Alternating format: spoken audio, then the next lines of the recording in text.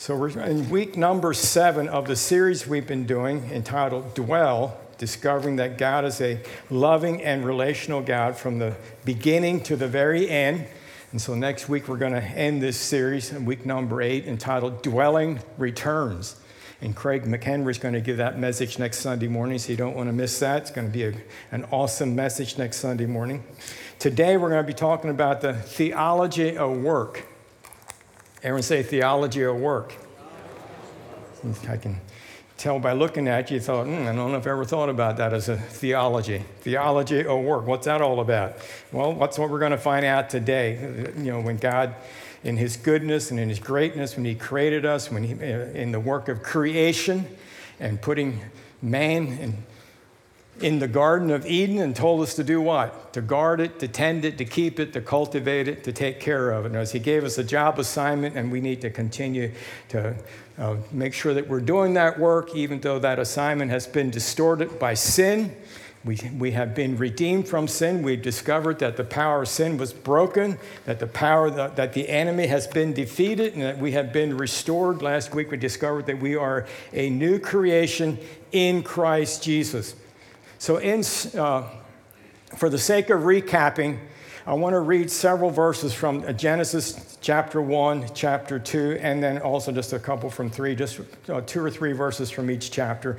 So let's begin with Genesis chapter 1. I'm going to read verse 26 through 28. It says, "Then God said, 'Let us make man in our image after our likeness, and let them have dominion over the fish of the sea, over the birds of the heavens, and over the livestock, and over all the earth, and over every creeping thing that creeps on the earth.'" I don't think there's anything left out there. God created man in his own image. In the image of God, he created him. Male and female, he created them. And God blessed them and said to them, "Be fruitful and multiply and fill the earth and subdue it, and have dominion over the fish of the sea and over the birds of the heavens and over every living thing that moves on the earth." Then get into Genesis chapter 2, verse 15. Thus the Lord God took the man and put him in the Garden of Eden to work it and keep it. And the Lord commanded the man, saying, "You may surely eat of every tree of the garden, but of the tree of the knowledge of good and evil you shall not eat, for in the day that you eat it you shall surely die." And we had studied that a few weeks ago. That does not mean it's a cessation of life. That means a separation from God, because they did eat, but they continued to live for many more years. So the death there's talking about is spiritual separation from God. And so we have the Genesis mandate given to us. And that is that we have the image of God. God gave us a delegated calling and authority. He commissioned us to do work, to be stewards and creators.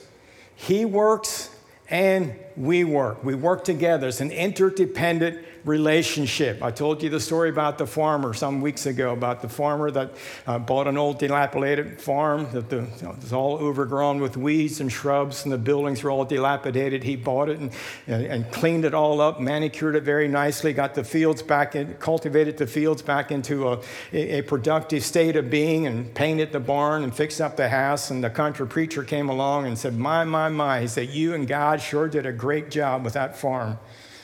And the farmer said, "Thank you." He said, "But you should have seen it when God had it all by himself."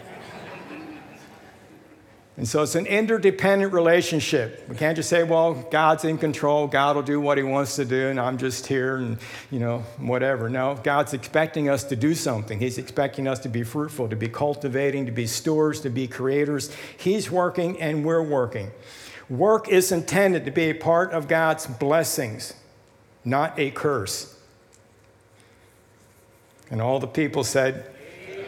I know it's Monday morning, tomorrow morning, but work is not a curse. It's intended to be a blessing. Our calling as God's children is to be fruitful, to expand, to fill the earth, to go new places. We are to subdue, to take charge, to rule, to guide, to take dominion, and to be excellent stewards. We are to image, or we are to reflect God in all of creation, creating culture, in our stewarding, ruling according to his truth from the Garden of Eden to everywhere. To everywhere. We are to be doing his work. And so I want to encourage you to purpose to have a positive attitude towards the gifts and the talents and the vocation, the calling that God has placed upon your life, and to embrace it as an opportunity to reflect the goodness and the creativity, the kindness, and just the beauty and the wisdom of Almighty God. In Genesis chapter 3, verse 17, God spoke to Adam and said, because you have listened to the voice of your wife and have eaten of the tree of which I commanded you, you shall not eat of it. Cursed is the ground because of you. In pain you shall eat of it all the days of your life. Thorns and thistles it will bring forth for you, and you shall eat the plants of the field. By the sweat of your face you shall eat bread till you return to the ground, for out of it you were taken, for you are dust, and to the dust you shall return. And so that's the penalty for sin. When sin entered into, this was the curse that affected work. So sin affected. This sin of Adam and Eve affected how we experience and are able to carry out our calling and to be workers in this world. The blessing will often be experienced as a burden. What God intended to be a blessing in your life, your gifts, your skill sets, your creativity, your contribution to humanity is intended to be a blessing. But if we're not careful, we'll allow it to be a burden rather than a blessing. What you have to contribute is not a burden. It is a blessing. Everyone look at your neighbor and say, I am a blessing. Going somewhere to happen. Amen.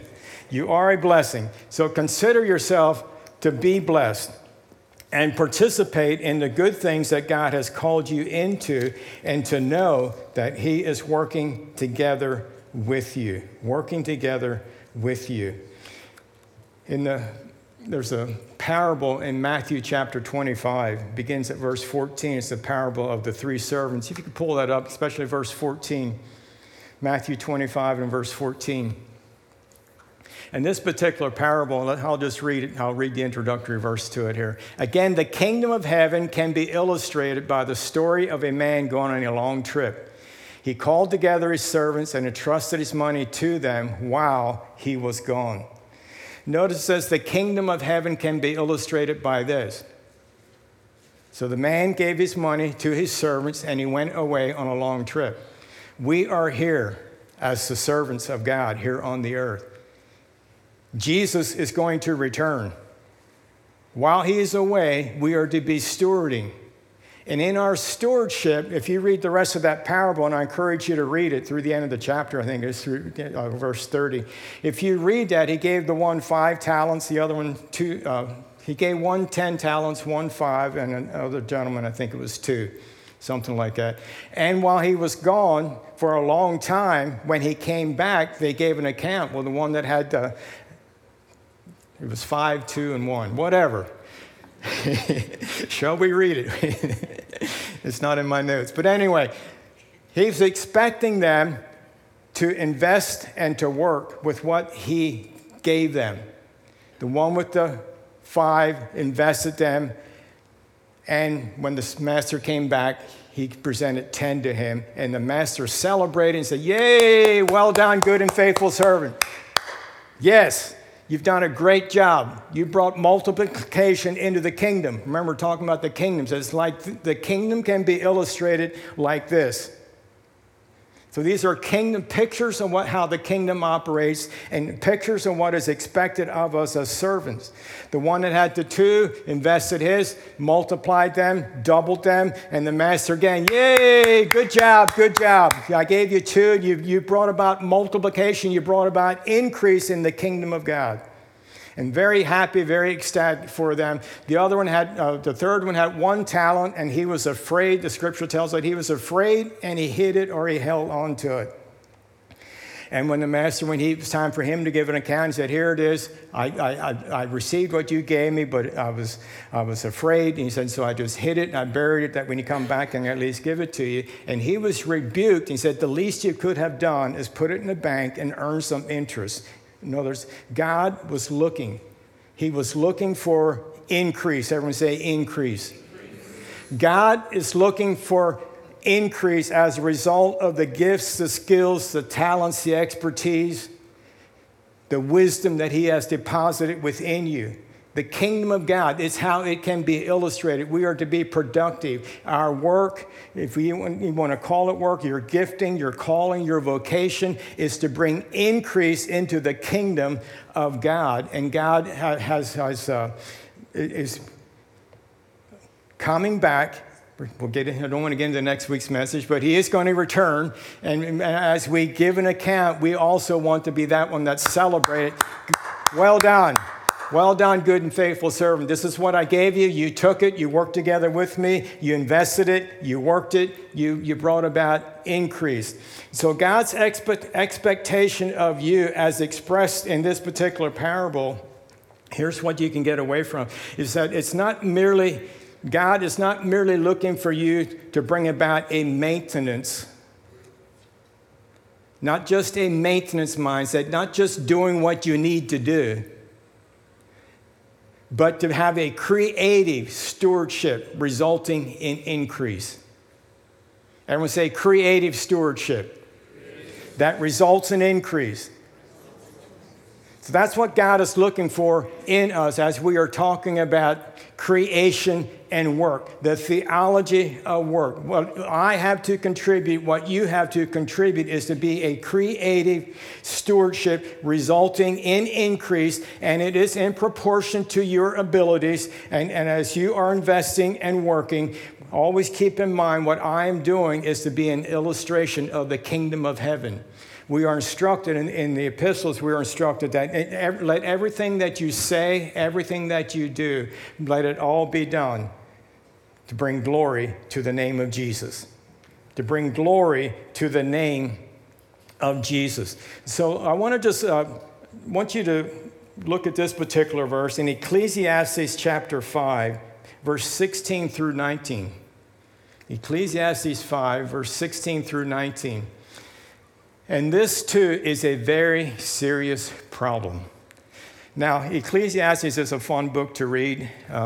Sometimes you can read it and think, oh, what the heck, nothing. It's completely opposite of what I just told you. It's like, why bother? It's going to be what it's going to be. But it really is a book of wisdom, and it really brings everything into perspective. I mean, I just encourage you to read it over and over again. Personally, I enjoy reading it. I have pictures of all these different people as I read it. Of course, I never think about myself, but I think about you all.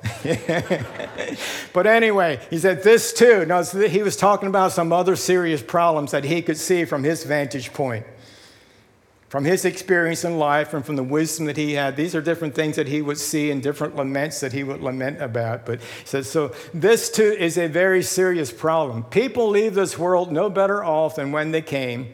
All their hard work is for nothing, like working for the wind. Anyone here ever feel like that? Huh? Anyone? Am I the only one? You know, sometimes I think I'm one Sunday morning service away from really telling you all what I really think. So you don't want to miss next week. Throughout their lives, they live under a cloud, frustrated, discouraged, and angry. Frustrated, discouraged, and angry. Even so, I've noticed one thing. At least that is good. It is good for people to eat, drink, and enjoy their work under the sun during the short life God has given them, and to accept their lot in life. Now, don't get discouraged when he says this short life. In perspective, in relationship to eternity, even if you live full health to 110, it's still very short compared to eternity. All right? So I just wanted to read that to you because it's not to be Work is not to be considered a burden or a curse. Your opportunity, your vocation, your gifts, and your contributions to the kingdom of God are to be in a mindset of a creative stewardship that's resulting in increase in kingdom growth and people coming into the kingdom being built and solidified and growing and making its presence known here in this present world. So there's several different ways that sin affects our work culture, our work mindset. First of all, I think one of the first ways that sin affects it is that many people have the mindset of that I need to work to survive. Need to work to survive. And that work is a necessary evil. Work to survive. Working is a necessary evil, and this mindset can be common among people that are below poverty line, just thinking it's a necessary. I don't really want to do it, but it's necessary. Therefore, I'm going to pull myself out of bed. I'm going to drag myself to work. I'm going to do just enough to get through the day. That type of mindset. Then you have people that have the mindset of work and their vocation as it be considered a more materialistic type mindset. As a career, seeing work as a career. Work is simply viewed in economic terms. What one does is you do it in order to obtain more material things. And really that the end result of all your work is consumption. It's consumption. So you want to guard yourself against that. That's not necessarily a healthy perspective either. Remember a few weeks ago I gave you we talked about Gnosticism, how it's a Greek word meaning knowledge, and how the Gnostics taught that all matter, physical material, is evil and temporary, and it's only the soul and the spirit are eternal. And they placed high value on the spiritual world and low value on the physical world. And the goal of Gnosticism, of the Gnostics, was to escape this lesser physical world and live in the higher spiritual world through attainment of special knowledge. The more knowledge you got, and the freer you were going to be, and you're going to escape from this material world. And so you say, well, I'm not a Gnostic. I'm a born-again child of God. I believe in God, and I believe you. I'm not challenging that, but I want you to think about perhaps where does Gnosticism, where does this idea of the separation of spiritual and physical, and the great escape is to get away from all this physical world and just go off over the river Styx someplace and live forever and ever, and just soul and spirit, and there's nothing physical about it anymore. Where does that sneak into our mindset when it comes to our theology of work? And so think of it as evangelical Gnosticism. And that can be referred to, when I'm talking about where people think of finances are simply for the kingdom. Spiritual work is any job that is in full-time ministry.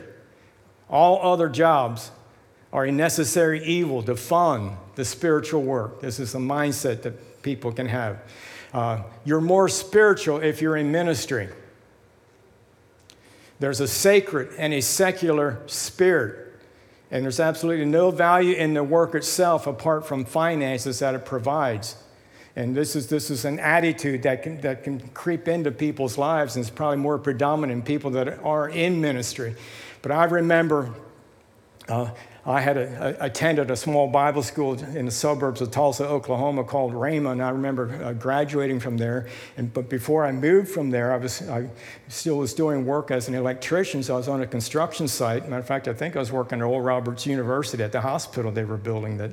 I forget the name of the hospital now, but I was working at that hospital doing electrical work, and another gentleman was there working on the job, and we were just chatting and talking, and he asked me, about my life, and I told him that I just finished up here at Rhema, and he said, well, it's interesting. I said, what intrigues you about that? He said, well, I just talked to someone yesterday that just graduated from ORU, and he said, he was here working also. I said, yeah, so what? He said, I'm trying to decide which school I want to go to. Do I want to go to Oral Roberts University, or do I want to go to Rhema Bible Training Center? He says, because when I get out of school, I don't want to work.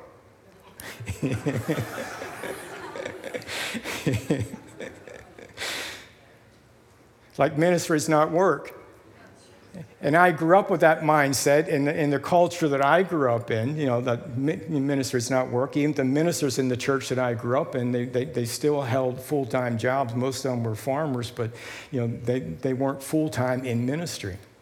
So there was that divide there between the secular and the spiritual. I advised him to go to neither one of those schools. He could probably just think about it a little bit more, because no matter where you go to school, if you don't want to work afterward, I don't think they make a school like that anywhere. But so make sure that those types of attitudes, don't embrace those types of attitudes, and just recognize with the scriptures I read at the beginning from Genesis that we are here to be creative, to steward, to tend, to guard, to keep, to be creative, to bring the kingdom into every arena of life. Then there's evangelical Gnosticism, and people look at it as an opportunity for evangelism. I really don't like my job, but it's a place that I can do spiritual ministry on the side.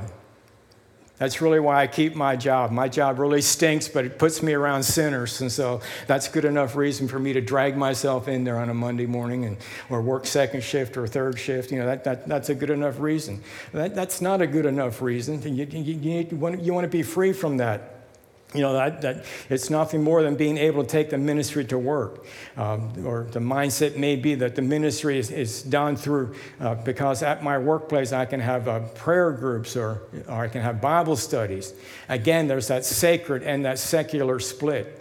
There's really no value. This mindset will often hold the belief that there's really no value to the work itself apart from getting a believer into the proximity of non-believers. And those are very weak, and they're not very energizing, and they're really not creative in bringing about that creative stewardship that God is looking for us to bring into the kingdom of God, such as in Matthew chapter 24. God was looking for creative stewardship, not for holding on to what we have. And that's why it's important, even in your financial stewardship, that you be creative in that you expect God to lead you and to guide you and to give you creative ideas, and not to hold on to what you have and not to bury it thinking, well, I can't give unto the Lord and I can't be generous because I need to hold on to this. No, that's not what God's looking for. God's looking for you to be creative, to be a person of generosity. God's looking to bring about a harvest of generosity in our stewardship. That's why when we teach about giving tithes and offerings unto the Lord, that's a way of being creative and a way of saying, I'm trusting you, Lord. I'm opening myself up for you to give me creative ideas, for you to open up the floodgates of heaven and to pour out your abundant resources into my life so that I can be creative and I can bring increase into this stewardship, not simply maintaining. Say, well, I don't want to give. I need to maintain my budget here. Well, you try to maintain your budget, that you're going to be stuck there, always trying to maintain. But if you're looking for increase, put your trust in God, give your tithes unto the Lord, and be generous in your giving, sow your seeds, and keep your eyes and ears open for God to be working through you to bring creative stewardship, to bring creative ideas into your life, and for God to be able to bring that increase. God celebrated the one that doubled what God gave him. He celebrated both those individuals, the stewards that doubled, and he rebuked the one that was stingy and held on to what he had. So you always want to learn to in your work, in your vocation, to bring glory and honor to God and surrender it unto God. What really matters to God, you might ask yourself the question, well, what really does matter to God? The answer to that is everything. Everything matters to God. Your life matters to God. What you do matters to God. And don't even be thinking of work in the sense of, well, if I'm not employed by someplace, then I'm not working. You can be creative. You can just your gifts, your skills, your talents, what you have, you are contributing. There's so many ways to be contributing into the kingdom of heaven that you want to just open yourself up and realize that what matters to God, your life matters to God. You matter to him. He cares about the smallest details in your life. The very first miracle that Jesus performed was to provide more wine at the wedding. No one was dying. No one was injured. No one needed a healing. They just simply ran out of wine. Everyone was probably very happy because he ran out of wine, because he already drank everything that was there. You're all really sleepy this morning. Anyway, back to the point. There was no emergency. You think of miracles as God showing up when there's a crisis. Running out of wine is not a major crisis. People weren't dying. No one was bleeding to death. But they simply ran out of wine. But to the host of the wedding, it was very important that they don't run out of wine. They don't want to be embarrassed at their reception. And so Jesus shows up and says, oh, you ran out of wine. Boy, I don't want you to be embarrassed. And okay, let's take those water pots and let's turn them into wine. The very first miracle that's recorded was done for something that was not really a crisis. He's just showing that he cares about the details of life. He cares about what people care about. Everything matters to God. God doesn't want you to be embarrassed. He doesn't want you to be inferior. He doesn't want you to feel like you are less important than someone else. That, oh, you're in spiritual work. Wow, that's awesome. That is awesome. I'm just in secular work. I just build buildings. Well, if no one built buildings, then I guess we wouldn't be here today, would we? I don't think you'd be out in the frosty field this morning. Someone needs to build the building. Someone needs to provide the electricity. Someone needs to provide the heat. Someone needs to be a doctor to keep us all alive so we can get here Sunday morning. Amen. I keep telling people, doctors are not our enemies. Medical science and doctors are our friends. We work together. Luke, the gospel writer, the book of Luke, he was a physician. He traveled with the Apostle Paul. Many miracles were done, but he was also a physician. So doctors are important. Nurses are important. People that built the equipment for the hospitals are important. You don't really think about them. The people that laid the brick at the hospital, that built the building, did you ever think about them? They're all important. The roads that were built for you to get here, the bridges that were built, the infrastructure. Everything, it's working together. We all are working together, and we need to stop looking at it as one person's job is more important than another person's job.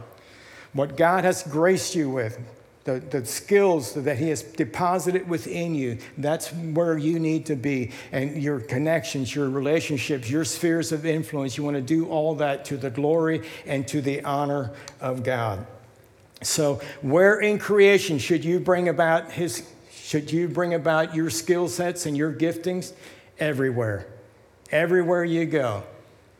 You're doing it being mindful of the kingdom of God. You're being creative, and you are bringing about increase in the kingdom of God. And God celebrates it when you bring about increase. Our Father who is in heaven, holy is your name. Your kingdom come, your will be done on earth as it is in heaven. The promised future for you as a born-again child of God is that heaven and earth are brought together. The prison yard has been made into a garden city, and all our fruit multiplication, all of our stewarding, all of our subduing is brought before God as a gift. We are fully restored to our calling to rule and to reign over creation once again. We are redeemed. The power of the enemy has been broken. The power of sin has been broken. And we need to recognize that we are restored back to our original calling to rule and to reign over creation once again. Your vocation. You know, the word vocation is taken from a Latin word, vocare, and it means to be called. To be called.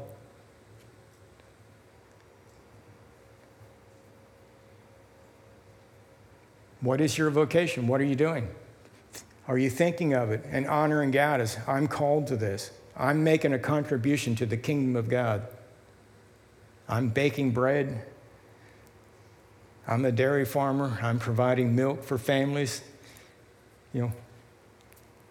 I'm a doctor. I'm a plumber. I'm a builder. I'm a nurse. I'm a teacher. Teachers have tremendous responsibilities. But again, the teacher needs the classroom. They need the chairs in the classroom. They need lights. They need heat. They need air conditioning. We need all of us. Your calling. You can be called to be a plumber. You can be called to be an electrician. You can be called to be a long-distance truck driver. You can be called into politics. But just know, you're called into it. You're going to get old someday, and you're going to get out of it, and someone else is going to come follow after you. Don't get locked in. It's all dependent on me. But while I am doing what I'm doing, I'm going to do it to the honor and to the glory of God. So what is the vocation of a Christian? God has a unique calling for each one of us in this world, and we are to bring his kingdom on earth as it is in heaven in all of life. There is no sacred or secular. All vocations are to be a reflection of who God is through who he has created us to be, and this is our vocation, this is our calling, and this is our work.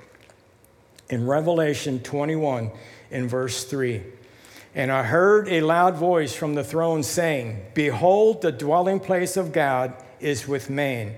He will dwell with them, and they will be his people, and God himself will be with them as their God.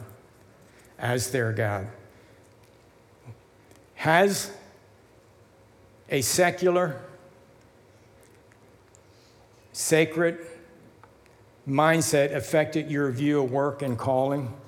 And are there areas of life that you consider more or less important to God?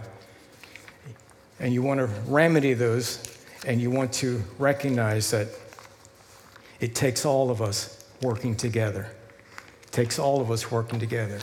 Your gifting, your skill sets, your contributions to the kingdom of God, as you give them to God, God is building his kingdom. Your kingdom come, your will be done, right here on the earth as it is in heaven, as we all get on board and we renew that mindset, have that theology, get rid of any carnal thinking that work is a curse. I don't like it, I hate it, but I have to do it type mindset, but recognizing I get to do this. This is my contribution. And my rewards are in heaven, and I'm going to give it all to God. I am a part of building the kingdom of heaven here on the earth today as a born-again child of God. Amen? I'm going to give it my very best. I'm going to give it my best. I'm not doing it because I have to. I'm doing it because I get to. I get to do this.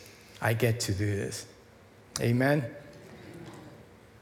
Blessings on you, on what you put your mind to, what you put your hands to. May you prosper in it. May you be successful in it from this day on, in Jesus' name. In Jesus' name. He really wants the best for you. He really does. God loves you, and where you are, the mindset that you have, protecting our country,